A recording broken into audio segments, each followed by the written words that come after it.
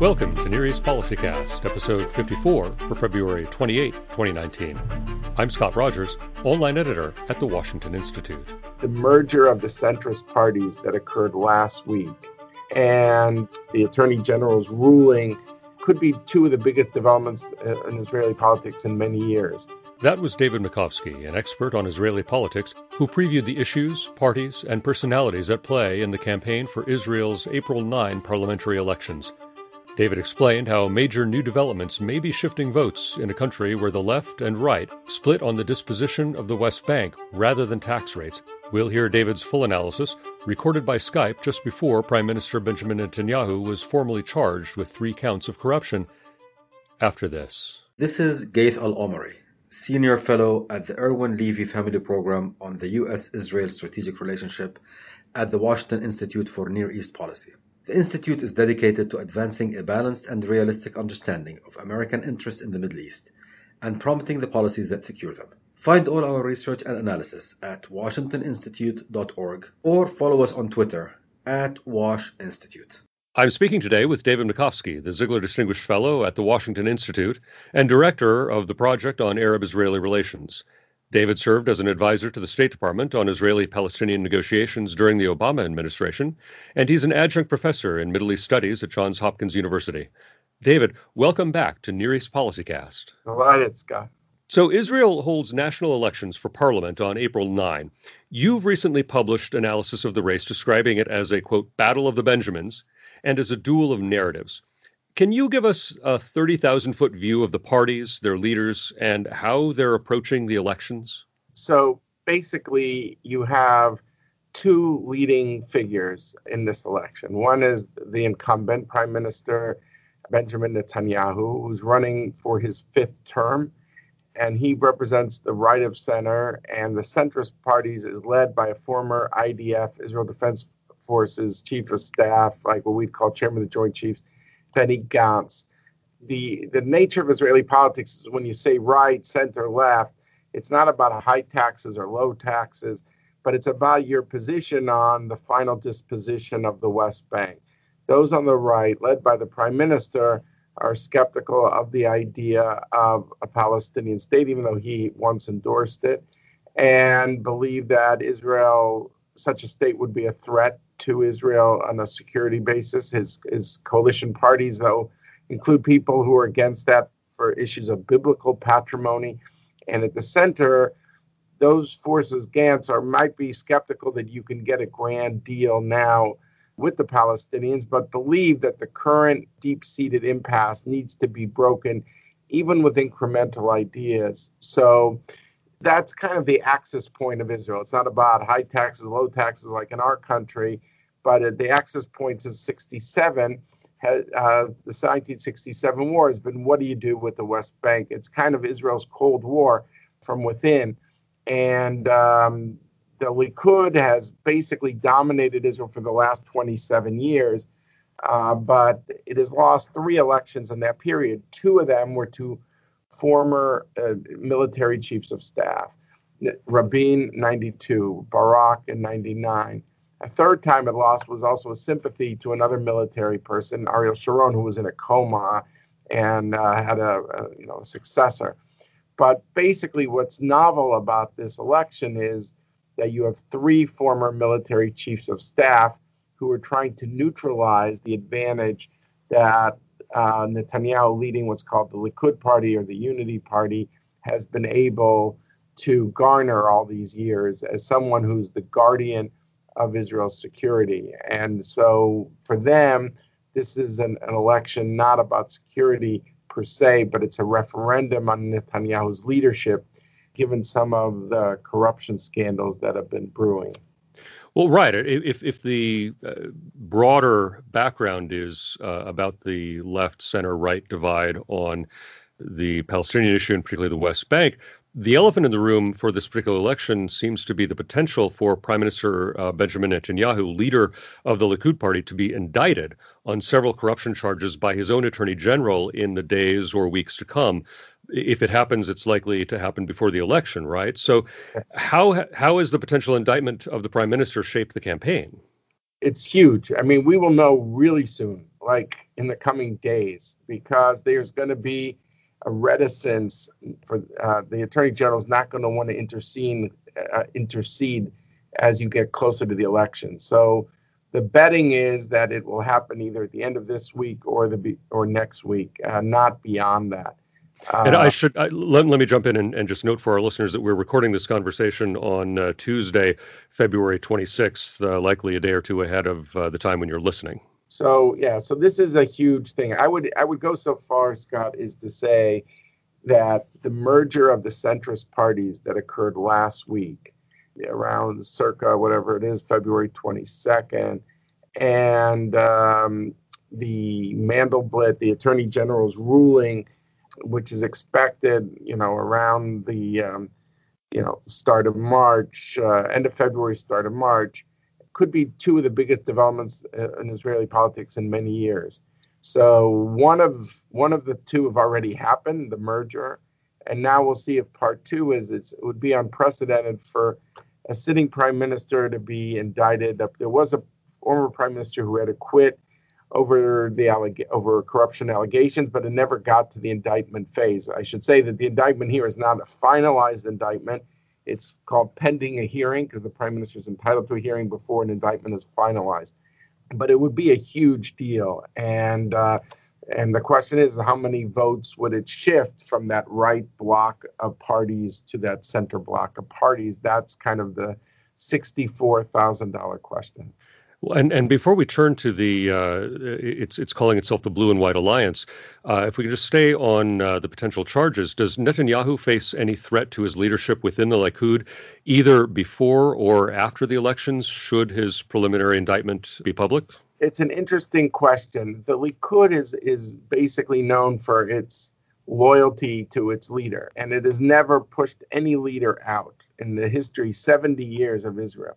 Menachem Begin, the founder of the precursor of Likud called the Cherut Party, I think he ran 8 times. There's a certain loyalty to the leader that is not blind, but tends to give the leader the benefit of the doubt. Mm-hmm. Now, there is a guy to kind of be on, keep your antenna out for, named Gideon Sa'ar, who's a younger version of Netanyahu in the sense that he's viewed to be smart and very very smooth. He's out, but I must say he's considered, no one has questioned his honesty, and Netanyahu sees him somewhat as a rival and tried to kind of push him down in the primaries. But it is interesting that the same Likud public that has been so loyal to Netanyahu, I think, sees Gideon Sa'ar as an insurance policy. What if he goes?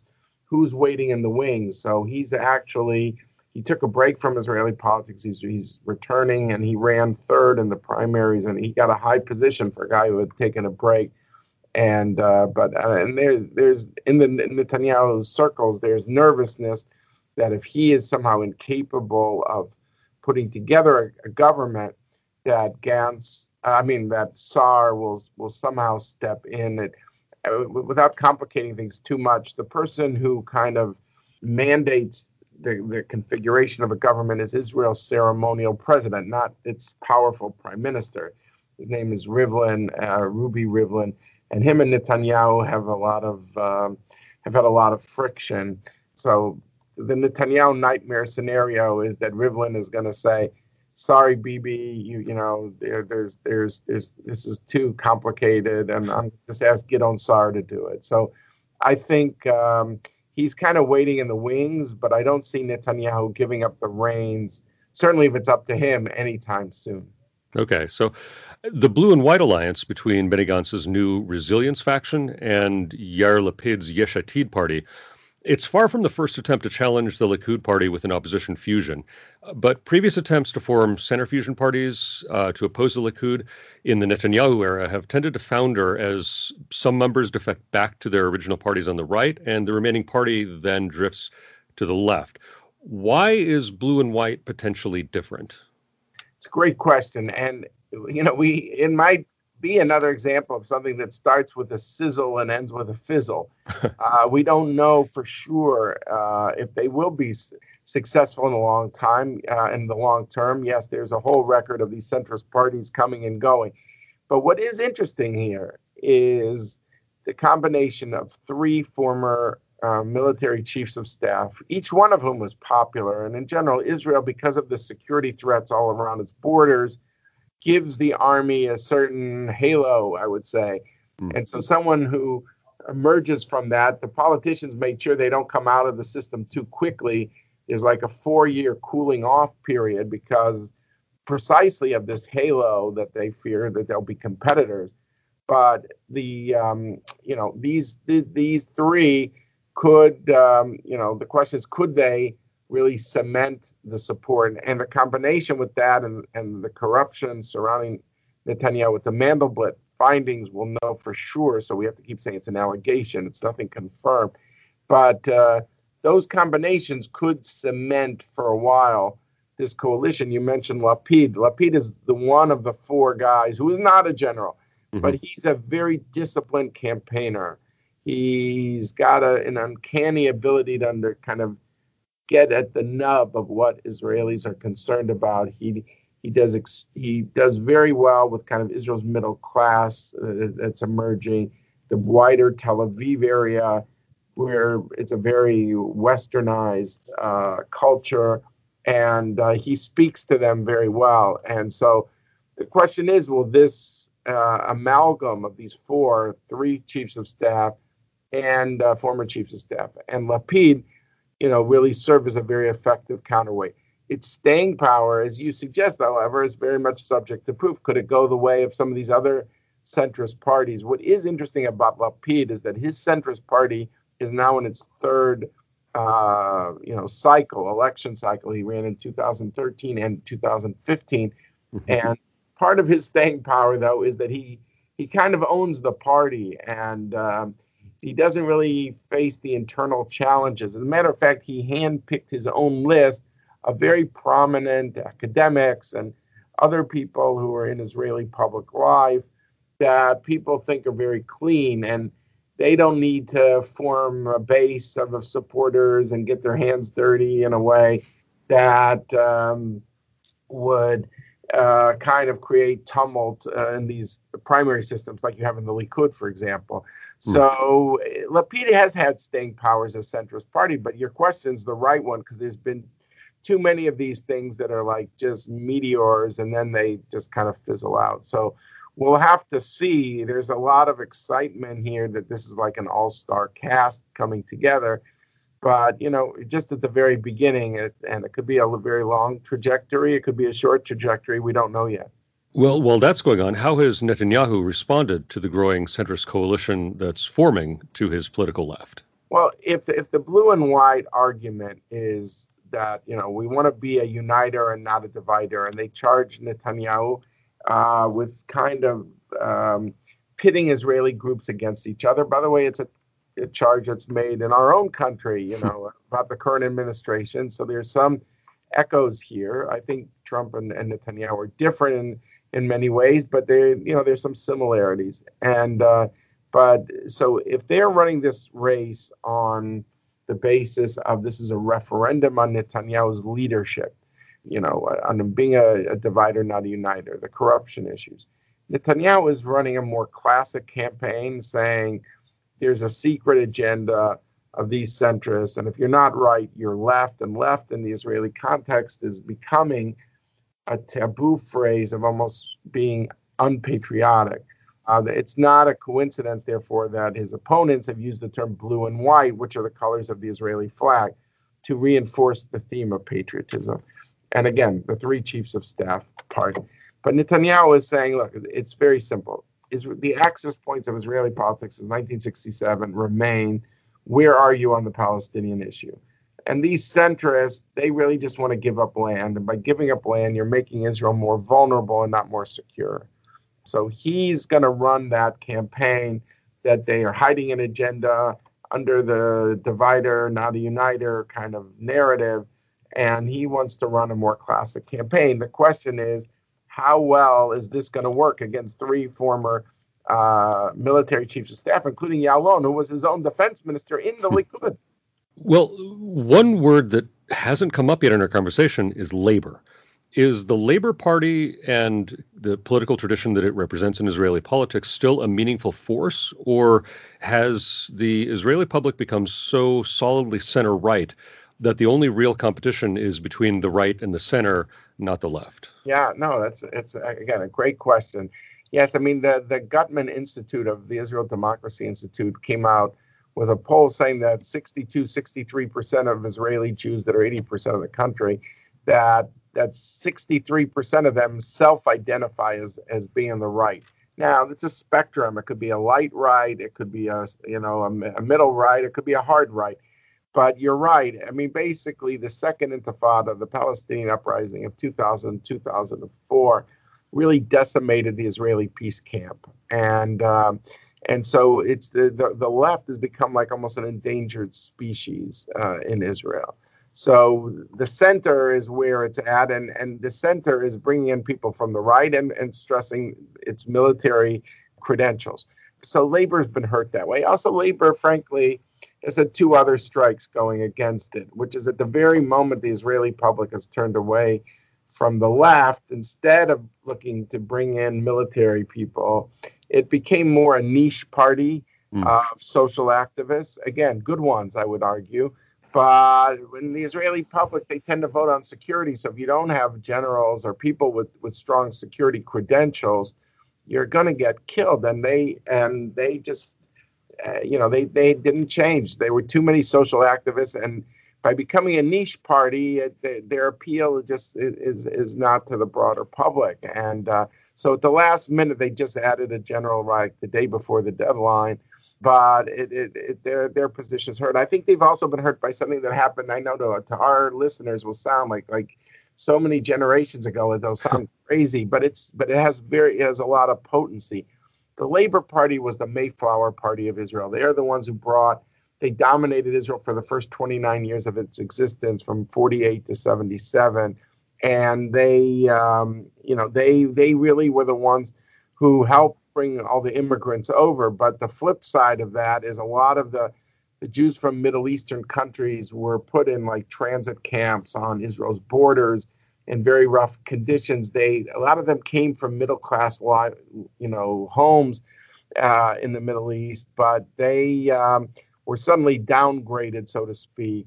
The country was broke. 1% of its populace was killed. That's like over 3.25 million Americans in the 48 War of Independence.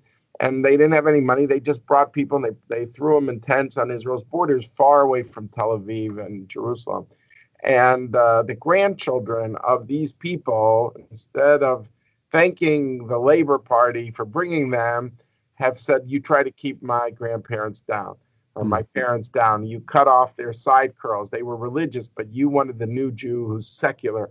And so there's this lingering grudge that Labor has never been able to shake. And that, combined with the niche nature of the social activists and the turn away of the Israeli public from the peace camp and the Second Intifada, taken together, it's been a devastating blow. If they get 8 seats out of 120, that'll be, I think, a good turnout for them. Maybe they get 9, but it's also possible they can get 5 or 6. So with all of this background, then, what should Americans be watching for in the Israeli elections, both in the campaign and then when it comes to the 9th and the 10th, as we're learning the results of the election? What are the key things, the key issues that are at stake for American policy that are of interest to our American audience? Right. I mean, look, the Trump administration says it wants to put forward its peace plan. It has announced it will not do so before the Israeli election, but it could do so immediately afterwards. And if Netanyahu is able to eke out a victory, and again, the word victory has to be carefully defined here. There's a question of which party is ahead in raw numbers. The horse race between Gantz and Netanyahu, essentially. And right now, Gantz is ahead, 36 to 31. It's been electrifying his appeal. But the goal is to get 61 seats out of the 120-member Knesset, the most simple majority. No party in Israel's history has ever kind of gotten 61 on its own, and no one's expecting any party to come close to that today. So Netanyahu has an advantage on the satellite parties because of the support of the ultra-Orthodox, he's able to get closer to 61. Now, right now, it's a rough parity. And will the Mandelblit corruption charges actually move the needle to away from that? Some of these soft right votes will peel away. That's a big question. So when you look at, if you're an American, listener wanting to know what's going on April 9th, don't just look at the party horse race. Look at the blocks in total, the right block and the center block. And now it looks like they're in rough parity. What are some of the variables that could shift this? The Mandelblit corruption announcement that could be any day now. Second, could Gaza flare up? And if it flares up, who does that cut for? Do people blame Netanyahu that it flares up, that there are rockets coming down on Israeli cities in southern Israel like Beersheba and Ashkelon and places like that? Or do they see this as a sign that Hamas is, being that Hamas is viewed as implacably hostile, that we just gotta freeze the status quo, make no changes to break the impasse, so to speak. So Gaza is going to be an issue here too. And then the question of the immediate aftermath of the election. As an American, I expect that it's very possible the Trump administration, either during the coalition formation process or immediately when the government is formed, is going to drop its peace initiative. There are some indications that Netanyahu, who usually finds the right very, that's his natural environment. And when if he's feeling desperate and that the world is closing in on him with the Mandelblit thing, that, people say, hey, he's losing altitude. In a year, there'll be another election and he'll be gone, that the right will be more loyal. So some would say Bibi's going to do what he did in this government from 2015 to 2019, where we are now. He'll go with the right because the right is dependable. But he's got a lot of friction points with some of the leaders on the right. I won't bore people with all the details. The question is does Netanyahu go to Trump? They're meeting on March 24th to March 26th, somewhere in that zone at the White House. Does he say, hey, Donald, that peace plan, why don't you put it forward right after the election? Maybe this will open up political space for me to reach out to some of these centrist parties to be junior members of my coalition. Mm-hmm. And peace is the avenue, the vehicle, the instrument to get them in the door. And will it lead people to kind of marginalize whatever Mandelblit comes out with? So this will be interesting of how the Trump peace plan will figure into the aftermath of this election. Will it be on April 10th? I can't say. I mean, it could be you have Ramadan, you have Passover at the end of April, Ramadan, and at the end of May. At the start of May 4th or May 5th, I believe, for a month. It takes around 6 weeks, maybe it could, to put together the new government. So could it happen in between April 10th and June 1st? We'll see, or right after that. But does he use the peace issue as a way of broadening his own space in the aftermath? I think that's a fascinating thing to look for as going forward, the role of the Trump peace plan. Now, is it short-lived? Does Abbas say no?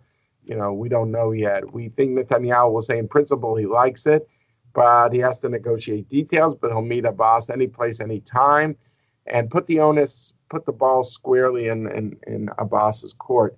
Trump administration is starting to court Arab countries to try to persuade Abbas not to say no. So we'll have to see. There are a lot of variables here. Well, it sounds like there's going to be likely to be significant elections with profound impacts for American policy. So thank you for speaking with us. We've been speaking today with David Makovsky, the Ziegler Distinguished Fellow at the Washington Institute and Director of the Project on Arab-Israeli Relations. You can follow David on Twitter at David Makovsky. That's David, Makovsky. David, thank you for joining us today. Delighted to be with you. Just tell your listeners that this could get a little turbulent between now and April 9th. So put the tray tables in the upright positions and fasten the seatbelts. It's going to be a ride as each side thinks that they have a lot at stake with this election. I expect this to be very hotly contested.